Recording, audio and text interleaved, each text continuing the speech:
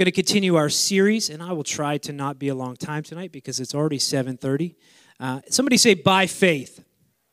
A couple weeks ago, just as a refresher, we talked about Abraham and how he walked in faith and had some hiccups along the way and really tried to execute the will of God on his own. You know, the Lord promises him a child and nations and sand of the sea and stars in the sky, and Abraham kind of takes things into his own hands because he gets impatient.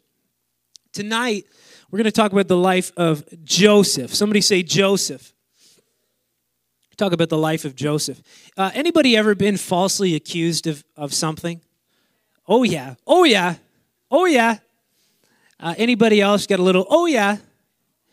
Somebody said something about you or somehow a rumor gets spread. Anybody ever watched Larry Boy, the rumor weed? Right? Wow. Well, this is prophetic then. It's been a really long time. Like, I haven't recently watched it twice or even once, but I'm pretty sure that the words were, a tiny little story is all I need to make a big mess. I'm the rumor weed. Is that right? I got that right? I got some people that know it's true and they just don't want to admit it. Well, we're going to talk a little bit about that tonight, and if you've had that experience in your life, you know it's not a lot of fun, and if you know the story of Joseph, you know how that plays into his life and his walk with the Lord. Now, perhaps it was because of the love that Jacob had for his mother, Rachel, or it was the anointing that God had put on him from his birth. Maybe it was his personality. Maybe he was a natural-born leader, somebody that people looked up to, that commanded position in the family. But for whatever reason, Joseph was most assuredly the favorite son of his father, and his brothers knew it. They understood it. It wasn't a secret to any of them. And so it created a little tension in the household. Maybe you are a sibling and feel like there is a favorite sibling in the family. Lord, help us. Did I hear another, oh, yeah? Uh-oh. Uh-oh. All right. Now, for Joseph, this was definitely the case. His family knew it, created a little tension in the home.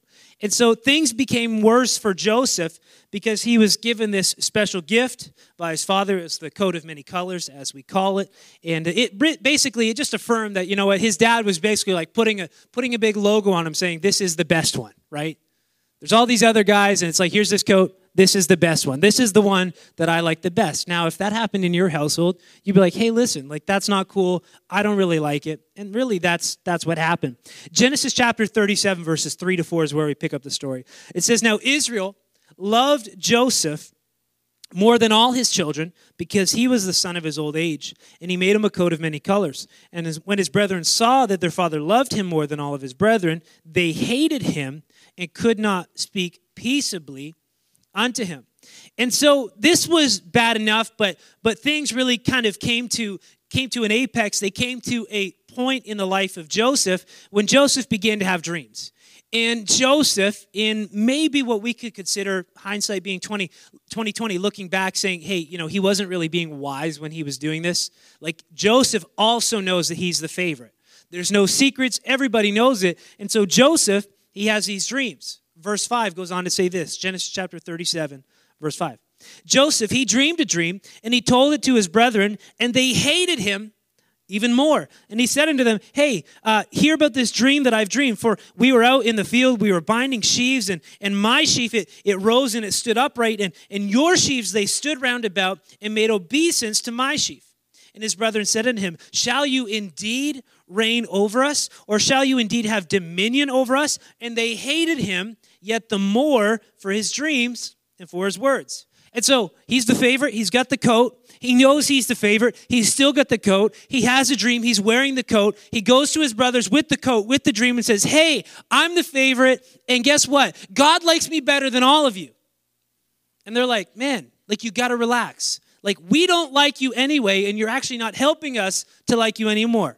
So what does Joseph do? Well, Joseph, he has another dream, and then he decides to go back to them again just to reaffirm, hey, God likes me more than you. Verse 9. And he dreamed yet another dream, and told it to his brethren, and said, behold, I've dreamed a dream more. And behold, the sun and the moon and the 11 stars, they made obeisance to me. And he told it to his father and to his brethren, and his father rebuked him. and said unto him, what is this dream that thou hast dreamed? Shall I and thy mother and your brethren indeed come to bow down ourselves to thee, to the earth? And his brethren envied him, but his father observed the saying. So at first his father rebukes him for these dreams and the dreams that he's sharing with his brethren, certainly not helping, creating unity in the household. But his father had a different reaction. He didn't just get angry at Joseph. Obviously, he loved Joseph. But he said, you know what? I'm going to write this down. I'm going to take note of what Joseph is telling me, because maybe what he is saying in this season is for a season that is yet to come. And so there's some tense moments. Look at your neighbor. Say, there's some tense moments. And so as we continue through the remainder of the lesson tonight, just keep these stories in the back of your mind, these dreams that he had in the back of your mind, and they'll kind of correlate how it goes into his journey of faith and the fulfillment of these dreams. Now, Abraham's life, everybody listen up. I'm going to get your attention just for like 15, 20 minutes. Abraham's life, it performed a pattern. Abraham, he has a vision, an experience with the Lord, where the Lord speaks to him, the death of the vision, and then the fulfillment of the vision due to the intervention of God. Joseph's life is kind of the same, but there's a few additional complications. Now, when we think about what Abraham did, Abraham messed up. God gives him this vision, this promise, and you know, all your children and your generations after you. And Abraham waits and waits and waits and waits. We talked about it. But at one point, he just says, you know what, I'm going to take the will of God into my own hands. God said he's going to do it, so I'm just going to make sure that it happens. And then obviously it causes turmoil and, again, contention in the household. And then eventually, by waiting longer and longer and longer, the Lord blessed Abraham for his faith and had that promise come to fulfillment. Now, for Joseph, the difference between Joseph and Abraham is that really, outside of Joseph's lack of judgment, telling his brothers about these dreams that he had, a lot of what Joseph suffered really had no correlation or direct link to his behavior. Joseph, for what we read in the scripture, was actually a pretty good guy. And so, other than telling the dreams to his brothers and having that be why they threw him into the pit, which we're going to talk about in a minute, none of it was really Joseph's fault, unlike Abraham. Instead, the experiences that Joseph faced in his life, they were designed by God to bring him into a realization of the destiny, the call that God had put on his life. All God required from Joseph was that he live out his faith with patience and proper attitude. Now, the Bible records that Joseph, his father, sent him out on this errand. Go check your brothers. They're in the field watching the flocks. And so Joseph, or his father, really didn't expect, guys in the back row, I need your attention up here. Joseph and his father did not expect not to see each other again for decades. Genesis chapter 37, just a few verses later from where we were reading. Verse 18, it says this, and when his brothers saw him afar off, even before he came near unto them, they conspired against him to slay him. And they said one to another, behold, this dreamer cometh, and come now therefore, and let us slay him, and cast him into the pit, and we will say that some evil beast has devoured him, and we shall see what will become of his dreams. And so we can look through the life of Joseph to this point. Here's really what happens. Everything that we've talked about so far, the dreams, the coat, and now he's coming to his brothers. And his brothers, they devise this plan to kill Joseph. And so there was this suggestion by one of his brothers, Reuben, to cast Joseph into the pit to avoid the shedding of blood. But really what Reuben was trying to do is actually, hey guys, let's just throw him in the pit and we'll leave him, and whatever happens, happens. But Reuben, he actually had intention to go back and save Joseph. He didn't want anything to happen to his brother, unlike his other brothers. So he said, let's throw him in the pit and we'll go from there. And so what ends up happening is that Judah has this idea to sell Joseph into slavery. And so Reuben doesn't know this, so he comes back to the pit to rescue Joseph, who he assumes is living, and he can take him back to his father's house, and everything is going to be good. But when he goes to the pit, he realizes that Joseph isn't there anymore. And so we can pick up the story of the life of Joseph in Genesis chapter 39. Because the Lord was with him. And even when he was betrayed by his own family, he was sold into slavery, life was actually not as bad for Joseph as we might expect. Genesis chapter 39, verses 2, it says, "And the Lord was with Joseph, and he was a prosperous man, and he was in the house of his master, the Egyptian.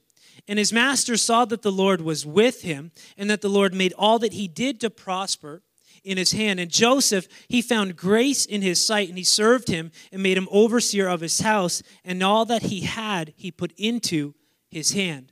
And so as tempting as it may have been for Joseph to settle for this level of success, he is now on the up and up. Life really hasn't been pleasing to him for the last season, but now he's actually in a good spot. His boss, his master likes him. He trusts him. He's giving him more responsibility, and Joseph is answering the call. And the more that Joseph does, the better it is. And so his master just keeps on giving him more and more to do.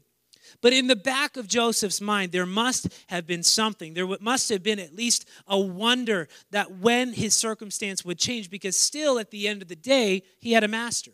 He wasn't with his family. He wasn't in his father's house. He was still a slave. And so after all, how could the dream that God gave him come to pass when he was living in Potiphar's house in Egypt?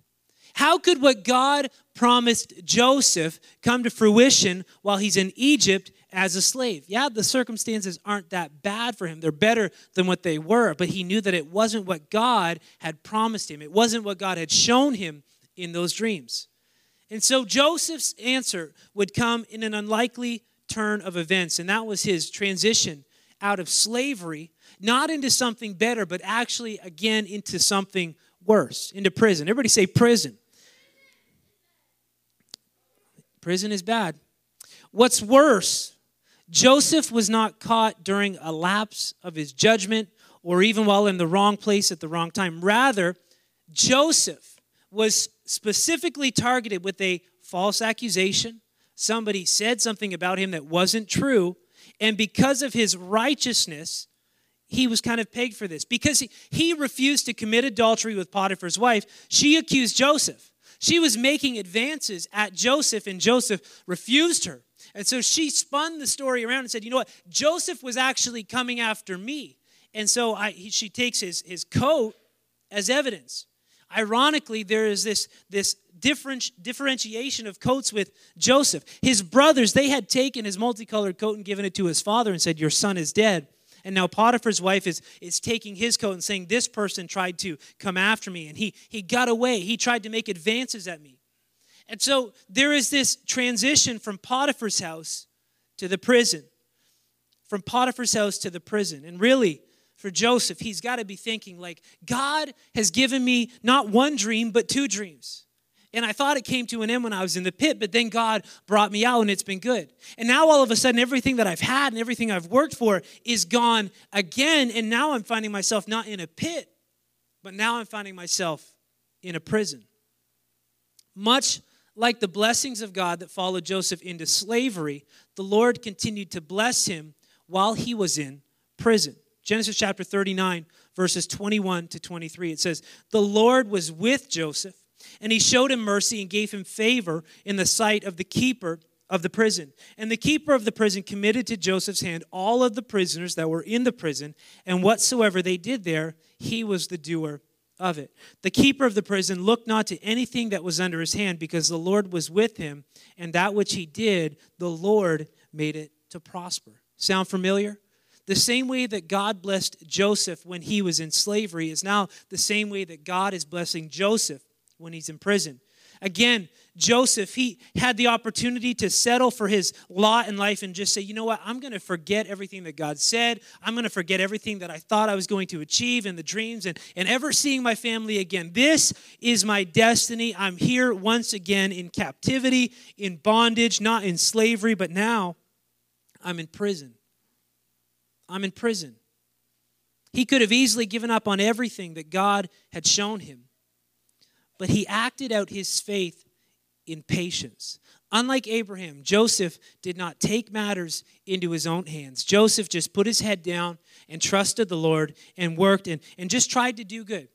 All Joseph was trying to do was just do good. No matter what the ill will was towards him, no matter all the wrong that came to him unjustly, he didn't do anything, but all of this unfair treatment that's coming his way, he just put his head down and tried to be a good guy. Somebody say he was a good guy. Joseph was a good guy. And so two of Pharaoh's officers, the butler and the baker, they fell into disfavor with their boss, and so they're cast into the same prison as Joseph. And they both had dreams, and Joseph interpreted them. You may know these. The butler, he dreamed of 3 vine branches that he squeezed into Pharaoh's cup. And Joseph, he told him, he said this would mean that the butler would return to his employment within 3 days. And then the baker, he had a similar vision, similar dream. There was 3 white baskets that were on his head, and birds came and ate out of the top of one. And Joseph, he's like, hey, listen, like this is a super awesome dream. You're going to die. You know, he's all excited. It's like the movie, right? The first guy, he's like, guess what? You're getting your job back. 3 days from now, you're going to be back in Pharaoh's house. The next guy's like, man, I had a dream too. This is amazing. Tell me what it means. He's like, yeah. You're dead. You are going to die. And the truth is that the predictions, the interpretations that Joseph gave them were perfectly accurate. And the butler promised to remember Joseph when he got to Pharaoh's house.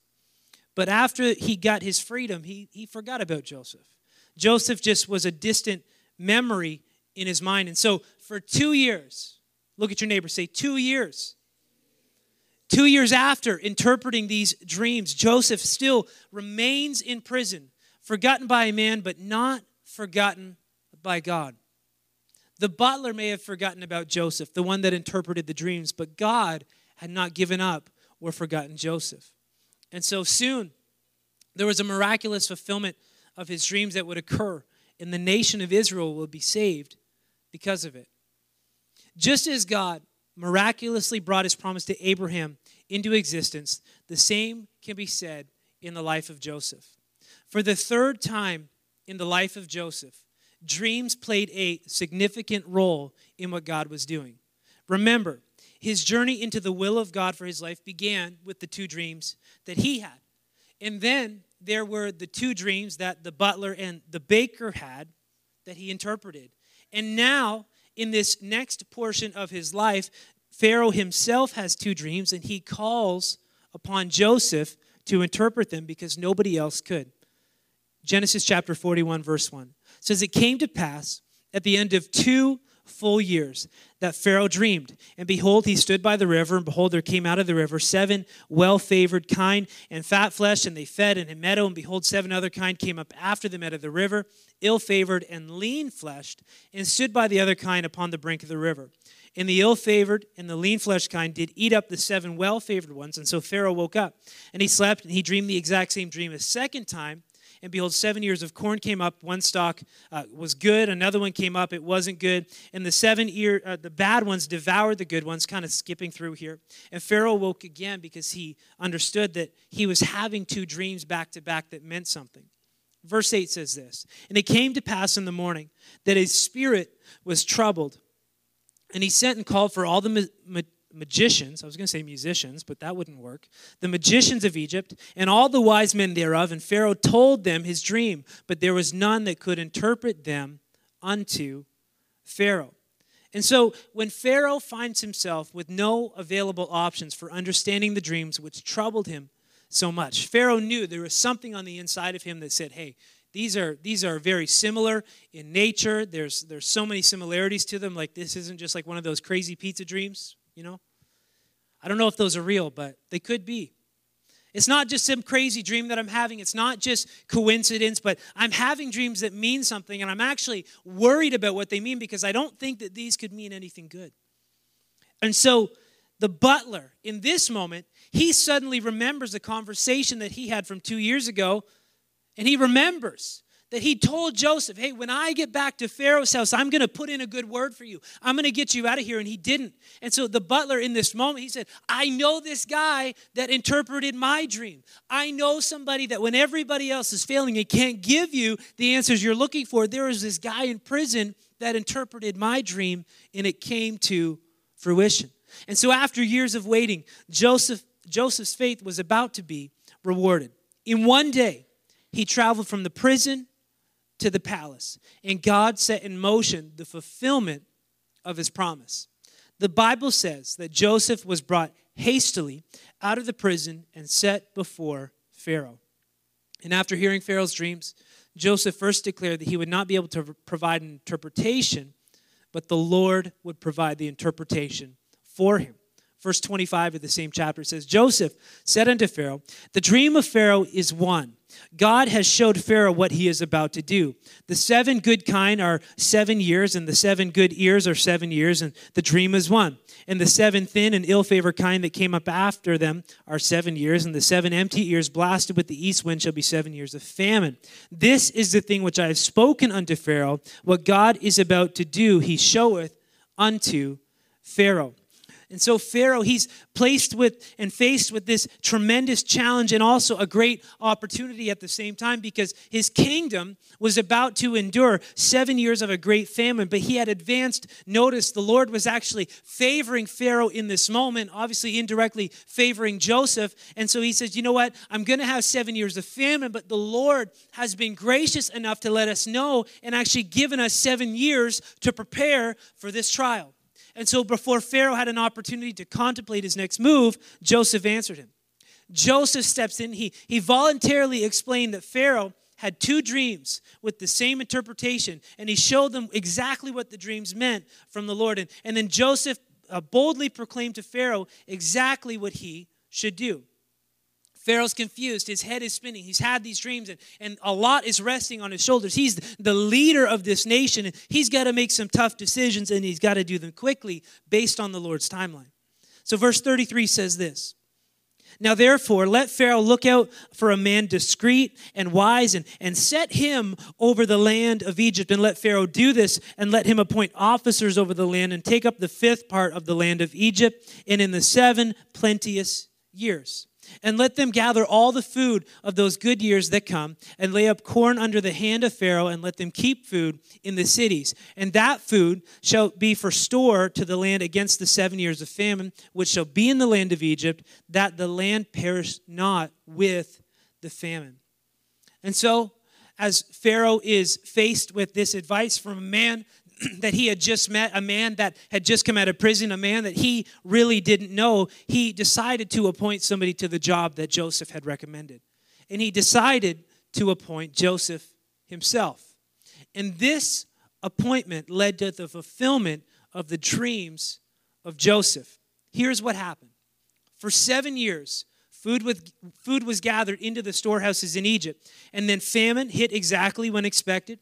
And so Jacob and his family were affected by the famine and were at risk of dying from starvation. And so they traveled to Egypt to buy food. And in this moment, they unknowingly bowed down to Joseph, just as his dream had predicted.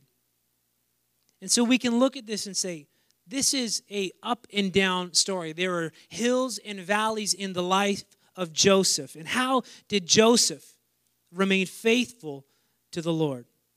Joseph was a man who patiently continued in faith, even when faced with seemingly impossible situations. Joseph, in his life, had every reason to begin to doubt God. In the pit, in the prison, it didn't look good. But Joseph just had this calm and cool and collected attitude that he said, you know what? I know what God told me. I know what God showed me. And so I'm going to put my faith in God. We can come back to the music tonight. Joseph had patience. Everybody say patience. Unlike Abraham, who tried to rush the promises of God, who tried to take the will of God and put it into his own hands, Joseph was a man that said, you know what? I don't know what to do. I'm not really sure the right steps to take. I don't know why I'm in Potiphar's house. I don't know why I was in the pit. I don't know why I'm in the prison. I don't know why the butler forgot about me. I don't even know why God gifted me to interpret people's dreams. I don't know why I'm here before Pharaoh right now. But here's what I know. God gave me a promise. And what I'm going to do in every season of my life is just put my head down and do the best at what God has put into my hands to do. Joseph didn't just have a dream from the Lord, but he had a vision for his own life. We all, in some season of our life, will go through peaks and valleys. There is going to be highs and lows. And maybe for some of you, you have heard the call of God in your life. You feel the tug of the Holy Spirit, calling you into ministry or equipping you to do something in the kingdom of the Lord, and you're not really sure what to do with it today. You're not really sure what to do with that calling. And you go through life, and there will be seasons that are hard, and some that seem good. Hey, things are looking good. Maybe this is the season. Maybe this is the time that the Lord is going to use me. In every season, whether it's up or down, high or low, easy or difficult, the test of our faith is that we are patient. Everybody say patient. Joseph was patient. He didn't try to do it his own way. He didn't try to force anything. He didn't try to rush anything. He just said, you know what? If God said it, I'm going to believe it. If God gave me those dreams, I'm just going to believe that God is going to fulfill them how he wants to fulfill them. I'm not going to take it into my own hands. I'm not going to take matters and do it my own way, but I am going to trust God. Why don't we all stand tonight? For some of us in this room, maybe we're seeking the voice of God. Maybe you're getting to the end of your high school years and you're not sure what step you want to take next. You're wrestling, do I take a year off? Do I work? Do I go to school? If I go to school, what do I take? Do I go to Bible school? What do I do? And ultimately, what each and every one of us need to seek after in life is not what we want to do. Point at yourself. Point at yourself. It's not about what we want to do, but our ultimate prayer every day, every week, every month is, God, what do you want me to do? God, should I go to school? Should I be in that relationship? Should I work for a year? Should I go to Bible school? God, what do you want me to do? We need to seek after the purpose and the vision that God has for our life, because God has a unique vision, a unique purpose, and a unique calling for everybody. Say everybody. Everybody has a call of God on their life. So maybe you're in that position. You're like, you know what? I'm not even sure what God is calling me to do yet. Like I am Joseph before he had his dreams. I don't know what I'm doing. Or maybe you feel the call of God on your life, but you've walked through some seasons where you're like, I just don't know how God could do it. I don't feel like I'm in a good spot. Maybe you're struggling personally, or life situations have got you and you don't know what to do. Can I tell you that you just have to have the attitude of Joseph? Trust God and walk patiently. Walk patiently. Would you pray with me tonight as we close? Jesus, we thank you for your word tonight. And God, we look at faith in such a great way, and we believe that you can do miracles and signs and wonders, and that is a component of our faith. But God, the component of our faith tonight is the faith and trust that we have in you.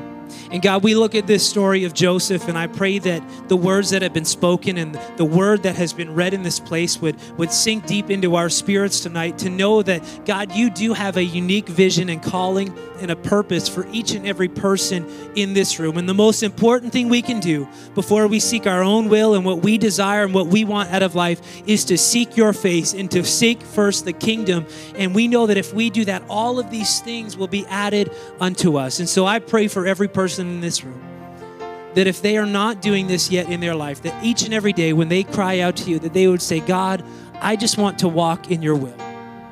God, whatever you have in store for my life, I want it. And Lord, I pray for others in this room that have felt a calling and they have felt direction in their life, but they are in a season where that calling and the fruition of that seems so far away. God, I pray that they would understand that spirit of Joseph that walked in patience and faith, that you would fulfill the promises that you laid out. God, we thank you for your spirit that we feel in this room tonight, and we thank you for your word. I pray, Lord, as we close this service tonight, God, that you would open doors of opportunity for each and every one of us to witness and connect with somebody. God, we're again so thankful for what you did this past weekend, but we believe, Lord, that the treasure is in the field, and that what you want to do in this church and in this youth group and in this city is so much bigger than we can ever imagine. So God, we pray this week that you would lead us to people who are hungry for you. Lead us to people who are in need. Lead us to people who are hurting. And God, I pray that we will be the salt and light to the world around us. In Jesus' name. Everybody say, in Jesus' name. Amen. Thank you so much for being in youth tonight. High five your neighbor. God bless you. We will see you this weekend. If you're a Hyphen member, 18 to 35, we will see you this Friday night for our hangout at our house. You can find the address from us. God bless you.